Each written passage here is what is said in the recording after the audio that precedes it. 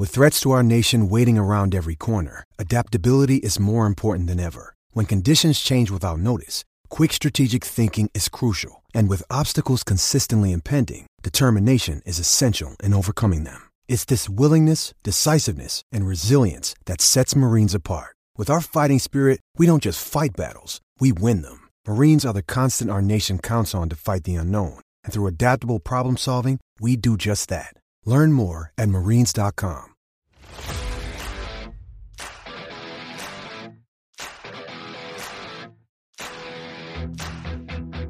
Hello and welcome to PFF Fantasy Football Podcast USFL edition. I'm your host Ian Hartitz. Happy midway point, everyone. We have made it through 5 weeks of this lovely league. I couldn't be happier with the progress so far. Look, I will tweet out a dope one-handed catch, an awesome throw, a cool helmet cam video, and the first thing haters have to say is, look at the empty stands. There's nobody watching the game. So if you are just going to sit here and judge the league based on how others are choosing to attend these games, which are only in Birmingham, fine. Go ahead and be a hater. But if you like dope one-handed catches, actually okay quarterback play, tightly contested games, 15 out of 20 games so far have been one-score contests, and other cool shit like live mics everywhere to hear all the players talking shit, helmet cams on hurdles, USFL has all that and more. So again, it's one of these weird phenomenons where NFL fans are almost like being challenged by everyone, including me, knows that the USFL is not a challenge to the NFL. I'm not sure why there are these loyalists, if you will, that try to almost put down the success of the USFL. They make fun of the TV ratings. They make fun of a lot of things that have nothing to do with the actual football being played by a bunch of gentlemen that just have the dream of playing this lovely game professionally. So I'm a big MMA fan. It kind of reminds me of how UFC fans, also the premier organization in the world, will almost put down, one championship in Bellator and some of these fighters from the other organizations who, I hear you. That most of them are not as good as the fighters you'll find in the UFC, but also, I don't think we need to be siding with the billionaire organization over a bunch of 20-something people trying to make a living. So, hey, I'm here speaking to you. You're listening to this podcast. Clearly, you are a USFL diehard like myself, and for that, I thank you. I don't want to focus on the negatives too much, the haters out there in the world, but just after 5 weeks, I wanted to say that because truly, after week 1, week 2, we had some questions about the overall offensive stability, but I just think the broadcasts have been really cool. Again, just having this tight of games and finally getting some semblance of good offense, bravo to the USFL and everything they've managed to do so far. I can't wait for the next 5 weeks and 2 playoff editions going to be in Canton, Ohio. Football capital of the world. I cannot wait to hopefully go catch those in person. So with all that said, everyone, hope you guys have been enjoying the games as much as I have. Let's quickly break down what happened in week 5. And as always, we'll be back on Thursday to preview what's going on in week 6. So starting things off, Friday night matchup. They put this one at 8 p.m. instead of 10 p.m. Much appreciated here. Tampa Bay Bandits took down the Michigan Panthers 27-20. Electric start. We had back-to-back trick play touchdowns on the 3rd and 4th drives of these games. First up was Jeff Fisher calling the double pass. Ended up going from Shea Patterson to Joe Walker to Ryan O'Malley. Yes, the USFL allows you to do 2 forward passes as long as they were both behind the line of scrimmage, which I'm a fan of. I mean, at the end of the day, with that first pass behind the line, you're just trying to check if it was backwards or forwards. If you don't go past the line, who really cares? It saves us a lot of time with some of these meaningless reviews. So Panthers got the quick lead, but literally the first play of the next drive, flea, flicker, goodness, Jordan Ta'amu ended up finding Derek Dillon for the long score. Hope you guys caught the preview edition where we did name Derek Dillon as the primary stacking partner with Jordan Ta'amu because Derek Willis was moved to the inactive list earlier in the week. So that's the biggest edge you can have right now in these DFS formats. And, if you have gambling legal in your state and you're able to play some of these prize picks, just paying attention to what guys are in an active list and what guys aren't is going to be your best bet of success because the DraftKings prices are not correlated with seemingly anything. And I just think that, with these lower leagues, I've heard of a bunch of people having success, with WNBA betting and some of the leagues that just don't have the same sort of coverage devoted to them. And because of that, we can gain edges just by covering the news that nobody else wants to exactly cover. Ended up seeing Juwan Washington score a couple times later for the Bandits. This was the same thing. We knew BJ Emmons was at risk of being out. He ended up being inactive, and Juwan Washington played every single snap as the bell cow. Never understood throughout the year why Juwan wasn't being used more as a scat back when you look at his size, but we saw through Dwayne's handy dandy utilization report that Juwan Washington was, just being used basically as an every down backup to Emmons when he was out there. So just another one of those things. Don't worry, I'm not planning on, jerking myself off for this entire podcast, but just so happens that 2 of the first 3 touchdowns of the first game were, specific injury-induced advantages and just opportunities that we were hopefully able to take advantage of in our respective DFS lineups. So good stuff there. Later, we got Jordan Ta'amu dime 43-yard touchdown to John Franklin. Ta'amu really has been starting to play his best ball of late. I know he had the rough game against Birmingham. Also made maybe his single best throw of the season in that game, so I am slightly more confident than I think I was after the first few weeks. And the Bandits, maybe not making a run at the championship, but at least being competitive against some of the league's better teams down the stretch. Final touchdown of the game for the Panthers was actually a nice throw from Shea Patterson to LaMichael Petway. Best game of the season for Shea Patterson by far. We'll see how much longer he's out there, though, with Paxton Lynch seemingly returning from that ankle injury sooner rather than later. We will see. I would note, though, it was Patterson to Petway, although right before that, Reggie Corbin actually scored another touchdown, this time from 15 yards out. That was nullified on a hold. So nullified touchdowns, I like to note them. I understand that the hold, without the hold, probably wouldn't have been a touchdown. Just realized Reggie Corbin was again nearly on the verge of providing some good fantasy production despite not even playing half of the offensive snaps. Final touchdown of the game came from Juwan Washington. Again, 30 yards out, was able to hit the gritty upon scoring. So Juwan Washington, if BJ Emmons is going to miss any extended period of time, he is going to be one of the top fantasy running backs in the USFL purely because he does not leave the field. Offensive players of the game got to go to the quarterbacks, Shea Patterson and Jordan Ta'amu. Patterson, 308 passing yards, didn't even reach 200 in a game in the first 4 weeks of the year, and he actually did so efficiently. 8.1 yards per attempt was also a single game high, and he chipped in 46 rushing yards. I mean, the most impressive part about Patterson before this game was mostly just his rushing ability. Like in week 4, he actually ripped off 2 or 3 really impressive runs, and just to see him continue to be able to do that, it's made the Panthers, even if they're not a good team, 1-4, tough to call them good, they've lost their 4 games by a combined 17 points. So Michigan has not been getting blown out of the water. They actually have a plus. Now that I'm doing this in my head right now, they've lost their 4 games by 17 points. Their only win was a 24-point victory. So the Michigan Panthers are 1-4 with a plus 17 point, or with a plus 7 point differential. Sheesh. Jordan Ta'amu, again, great game from him. 15 of 24, 207 yards, good for a season high, 8.6 yards per attempt with those aforementioned 2 deep touchdowns. Back-to-back games without a single turnover-worthy play. Again, starting to play the best ball of the season, and luckily we haven't seen Brady White for weeks at this point. Defensive player of the game, got to go to Bandits edge Greg Reeves, racked up a pair of sacks and notched the single highest overall PFF grade at 92.4 on the week for a defensive player.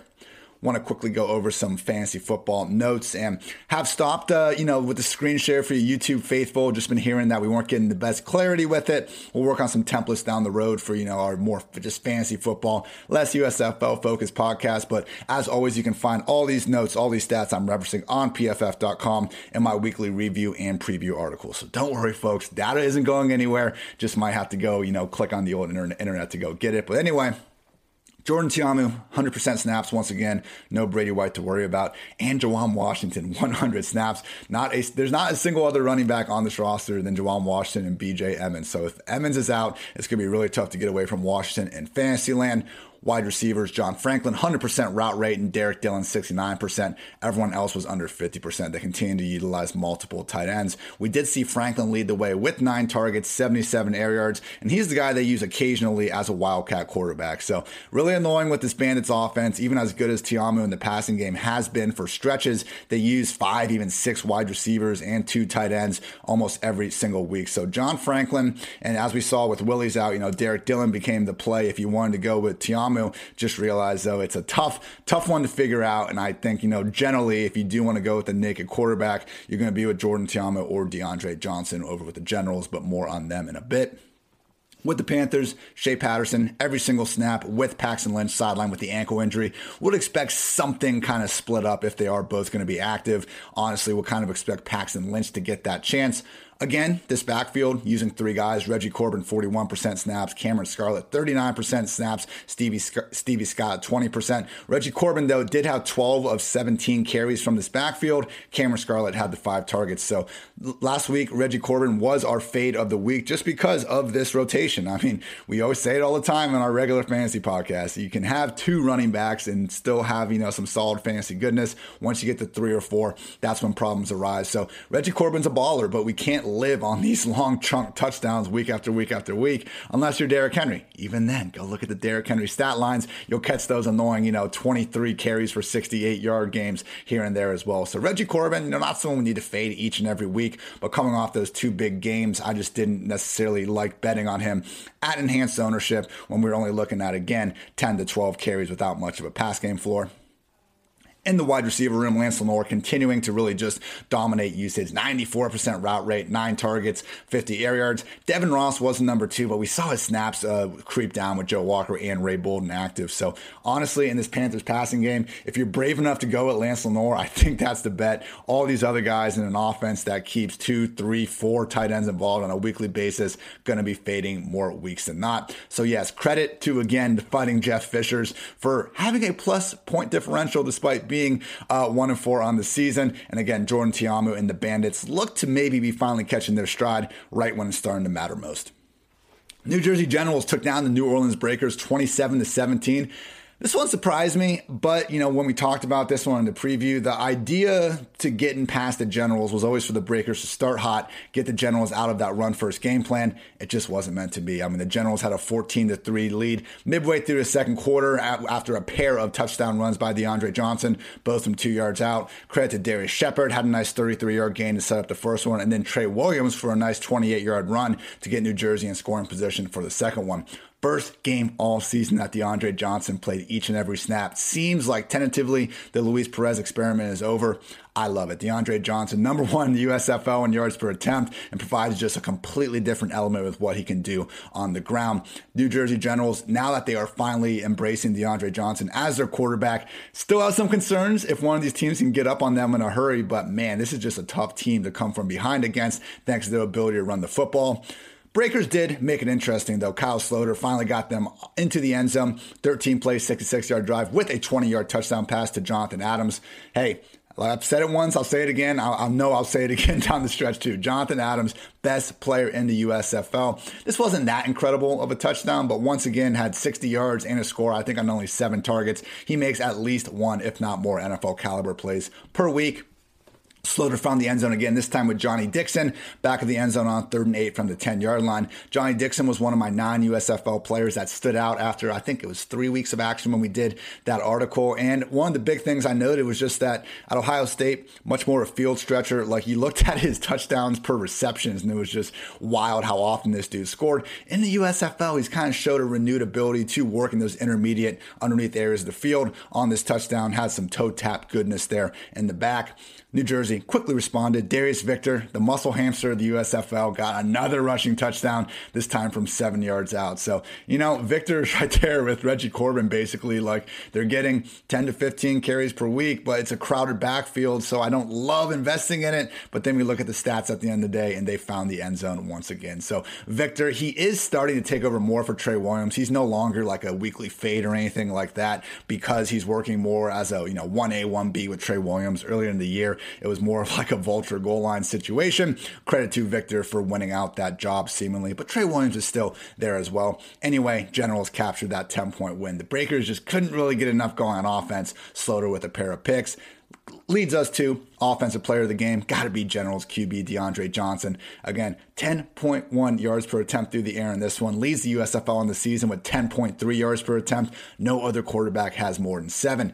No, DeAndre Johnson, he's not Kyle Sloter good throwing the ball. He's maybe not even like Brian Scott good. Case Cook is good. Whoever the hell you want to bring out there. But because of what he can do on the ground, it just forces defenses to play him completely different. If you play man coverage, you run the risk of him scrambling and your entire defense having their backs to him. That will create a chunk play. And then when he gets those zones, you got to worry about the zone defenders also having run keys where then they make a wrong step and all of a sudden, you got Alonzo Moore running for a 68-yard touchdown like he did last week. So DeAndre Johnson just really adds another element to this offense. It's a fun group, the things they do with KaVontae Turpin in the run game as well. This New Jersey Generals offense proving that just because you're a run-first unit doesn't mean you are boring.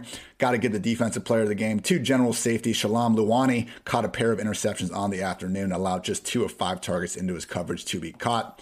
With some of the fantasy football workload notes, mentioned DeAndre Johnson taking 100% of the snaps for the first time all year.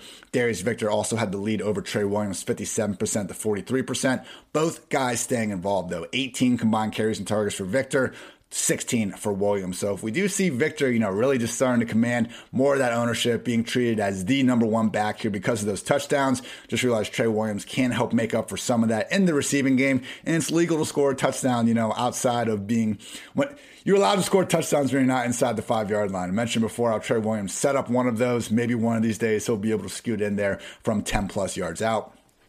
With Jamon Moore still sidelined, 3 wide receiver sets for Alonzo Moore, Darius Shepard, and KaVontae Turpin. Shepard and Turpin, I believe, are ingrained, particularly Turpin, with what they do with him in the run game. Alonzo Moore, even with his, week high 92% snaps, I think he'd be the one we'd see go back to wide receiver 4 if Jamon Moore is healthy enough to suit up.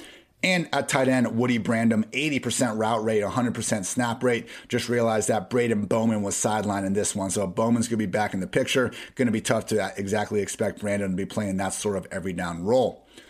With the Breakers, Kyle Sloter taking each and every snap, as he should. Not his best performance, but we still consider this the best passing game in the USFL. More interesting was the backfield. Jordan Ellis, 75% snaps, 72% routes, 12 carries and a target. We did see Anthony Jones get 8 carries and a target on just 25% of the snaps, but with Larry Rose inactive, it is good to see Jordan Ellis just really cemented as the number one. I think this was Anthony Jones' first, maybe second game. So if we start seeing these snaps rise up, then that could be problematic. But again, we can live with these 2-back committees. The nightmare scenario was for, Anthony Jones to come in, get this usage at the expense of Jordan Ellis, and also have Larry Rose continuing to do his thing. The fact that they're basically just kind of swapping Anthony Jones and Larry Rose is similar to what Houston is doing behind Mark Thompson. So Jordan Ellis remains firmly in the conversation as, one of the biggest bell cows in the league. At wide receiver, Jonathan Adams continues to work ahead of everyone else. He's been at 90% routes in consecutive weeks. Only 6 targets in this one, but again, more than made up for with him just being a freaking baller. Behind him, Johnny Dixon, 199 air yards on the week, was the most in the USFL and had 11 targets. Scored a touchdown, didn't put up the biggest numbers, but it does seem like him and Tywan Taylor are separating a little bit from Sean Poindexter. Dixon was at 85% routes, Taylor was at 79%, Poindexter all the way down at 44%. Not saying this is guaranteed the rest of the way. Last week we did see Poindexter, Taylor, Dixon more firmly rotating as the complementary receivers, but for now it's certainly working out for Taylor and particularly Dixon, again with all those air yards. Tight end, Sal Cannella, 95% snaps, 97% route rate, 4 targets, 57 air yards for his trouble. He is a true every down player in this offense. And yeah, Generals, anyone's idea of the league's number 2 team at this point. Credit to them. Didn't exactly see it coming. Their defense does a great job playing with the lead, and their offense just runs the hell out of the ball. I do think there's something to be said about the Generals being the run-first attack that they are. That does help your defense. It goes hand in hand with that, just like the Stars, who we're about to get to, being the most pass-happy offense, I think doesn't do their defense any favors in terms of recovery, being able to stay on that sideline, get that extra breath, things of that nature. So there you go, New Jersey Generals sitting as the USFL's second-best team after 5 weeks of action. Birmingham Stallions took down the Philadelphia Stars 30-17.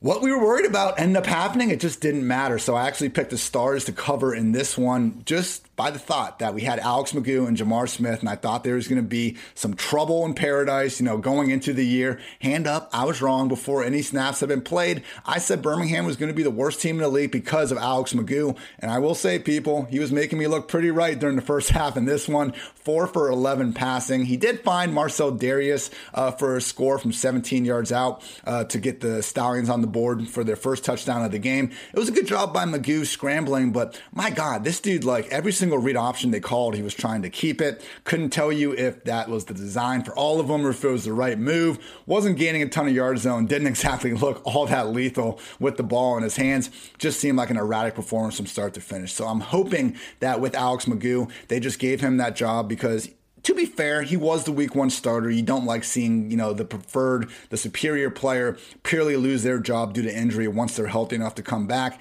But he now lost it when he's healthy because Jamar Smith is the better quarterback. So Stars managed to go up 14-7 and kind of force Birmingham's hand to go back to Jamar Smith. Credit to Paul Terry for being a big reason why. First play of the game, he ripped off a pretty 43-yard run. That was one of his 2 carries, though.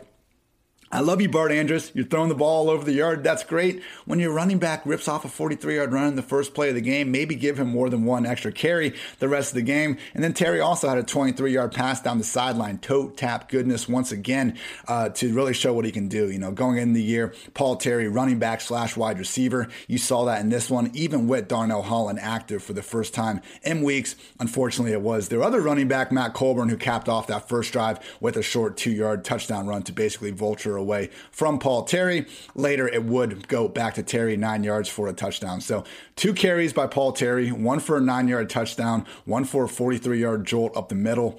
What the hell? Give the guy the ball more. He looked good out there, like breaking tackles. Have not seen really any other running backs other than Mark Thompson. I think CJ Marable has flashed a little bit. Paul Terry and what he was doing early on in this game was very impressive. Hopefully they feature him more in the future. Once Jamar Smith got under center for Birmingham, this game just turned in a hurry for the Stallions. He was able to lead them down the field for a touchdown drive on his first drive back in the game. Ended up being a 29-yard touchdown from CJ Marable in this one. Ended up being, Marlon Williams was the one that scored the touchdown. My bad, everyone. My bad. Getting through it.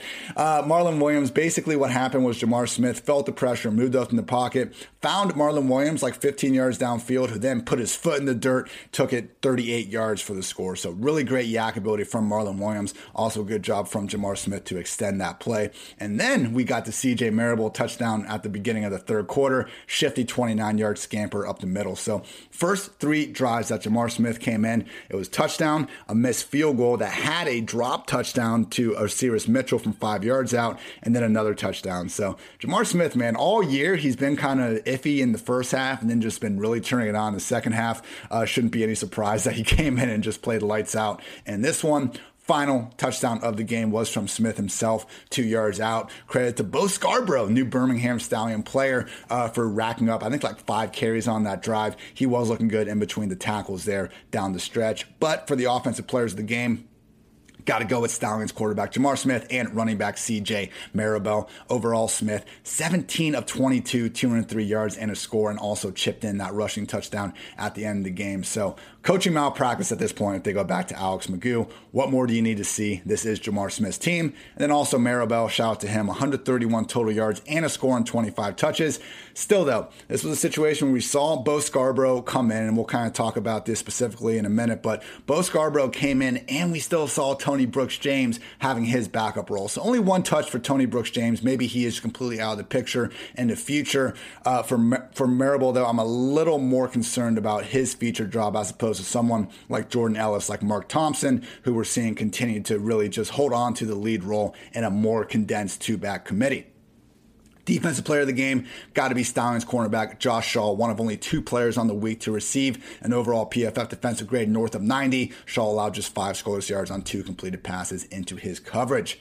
Now for the fantasy football notes. Stallions, Jamar Smith took over from Alex McGough midway through the second and then played every single snap. Overall was 71% on the day. You would hope that would be 100% next week. CJ Marable, 78% snaps, 71% routes, 23 carries and 3 targets. Bo Scarborough ultimately had 7 carries on the day. So we talked about this. It's a little bit worrisome to take a new player or someone coming off injury and assuming their first week snaps are going to just persist. A lot of times you will see those increase, but with the way Maribel's playing, you would like to think he's still going to be good for 15 to 20 combined carries and targets per game.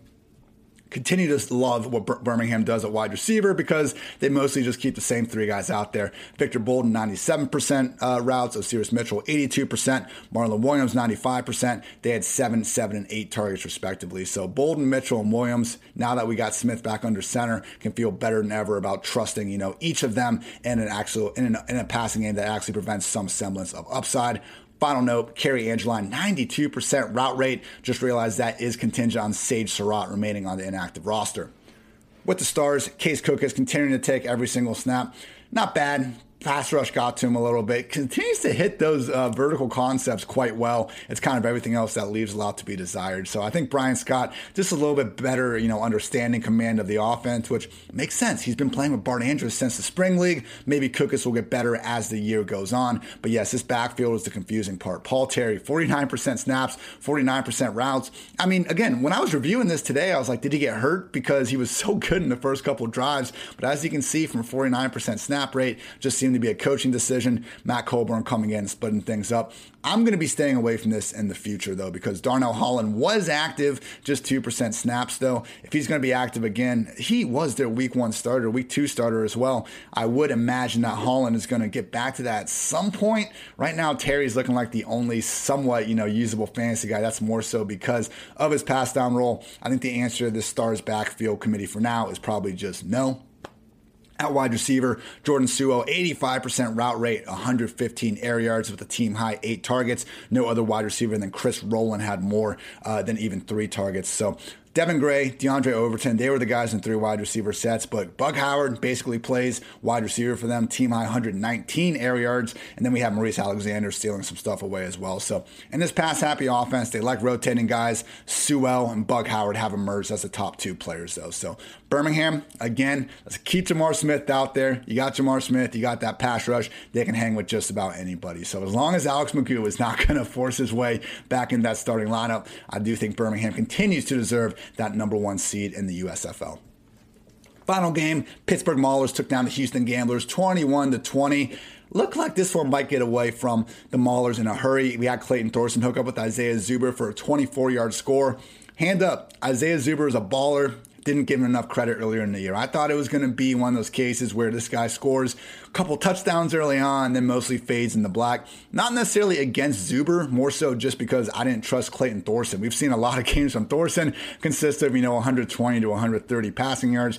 Just didn't think Zuber could overcome that, but my God, in this one, 24-yard touchdown was a very good throw from Thorson, and to see Zuber go up and make the contested catch was awesome. But then later, he had like a 45-yard catch and run where he just really showed me something in terms of what he was able to do after the catch. So at this point, guys, Jonathan Adams, Bailey Gaither, Trey Walker, Johnny Dixon, Isaiah Zuber. I think those have to be your top 5 USFL wide receivers. Apologies if I'm forgetting someone. I just listed those off the top of my head. I love this league.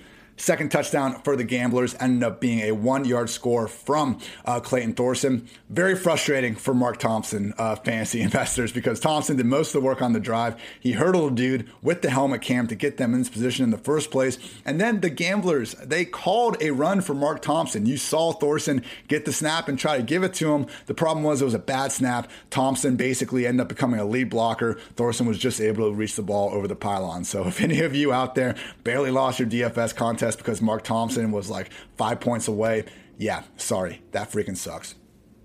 But game was not over. Gamblers had that 17-6 lead. Maulers did not quit. Vad Lee, that's his name. He got added to the roster on May 10th to be Kyle Lauletta's backup. He ended up playing basically the entire second half, and it was terrible at first. Like, no offense to Vad Lee, but he had this throw where it was just like rolling out to his left, under pressure, still a 1-score game, like 8 minutes left in the fourth, and just chucked it.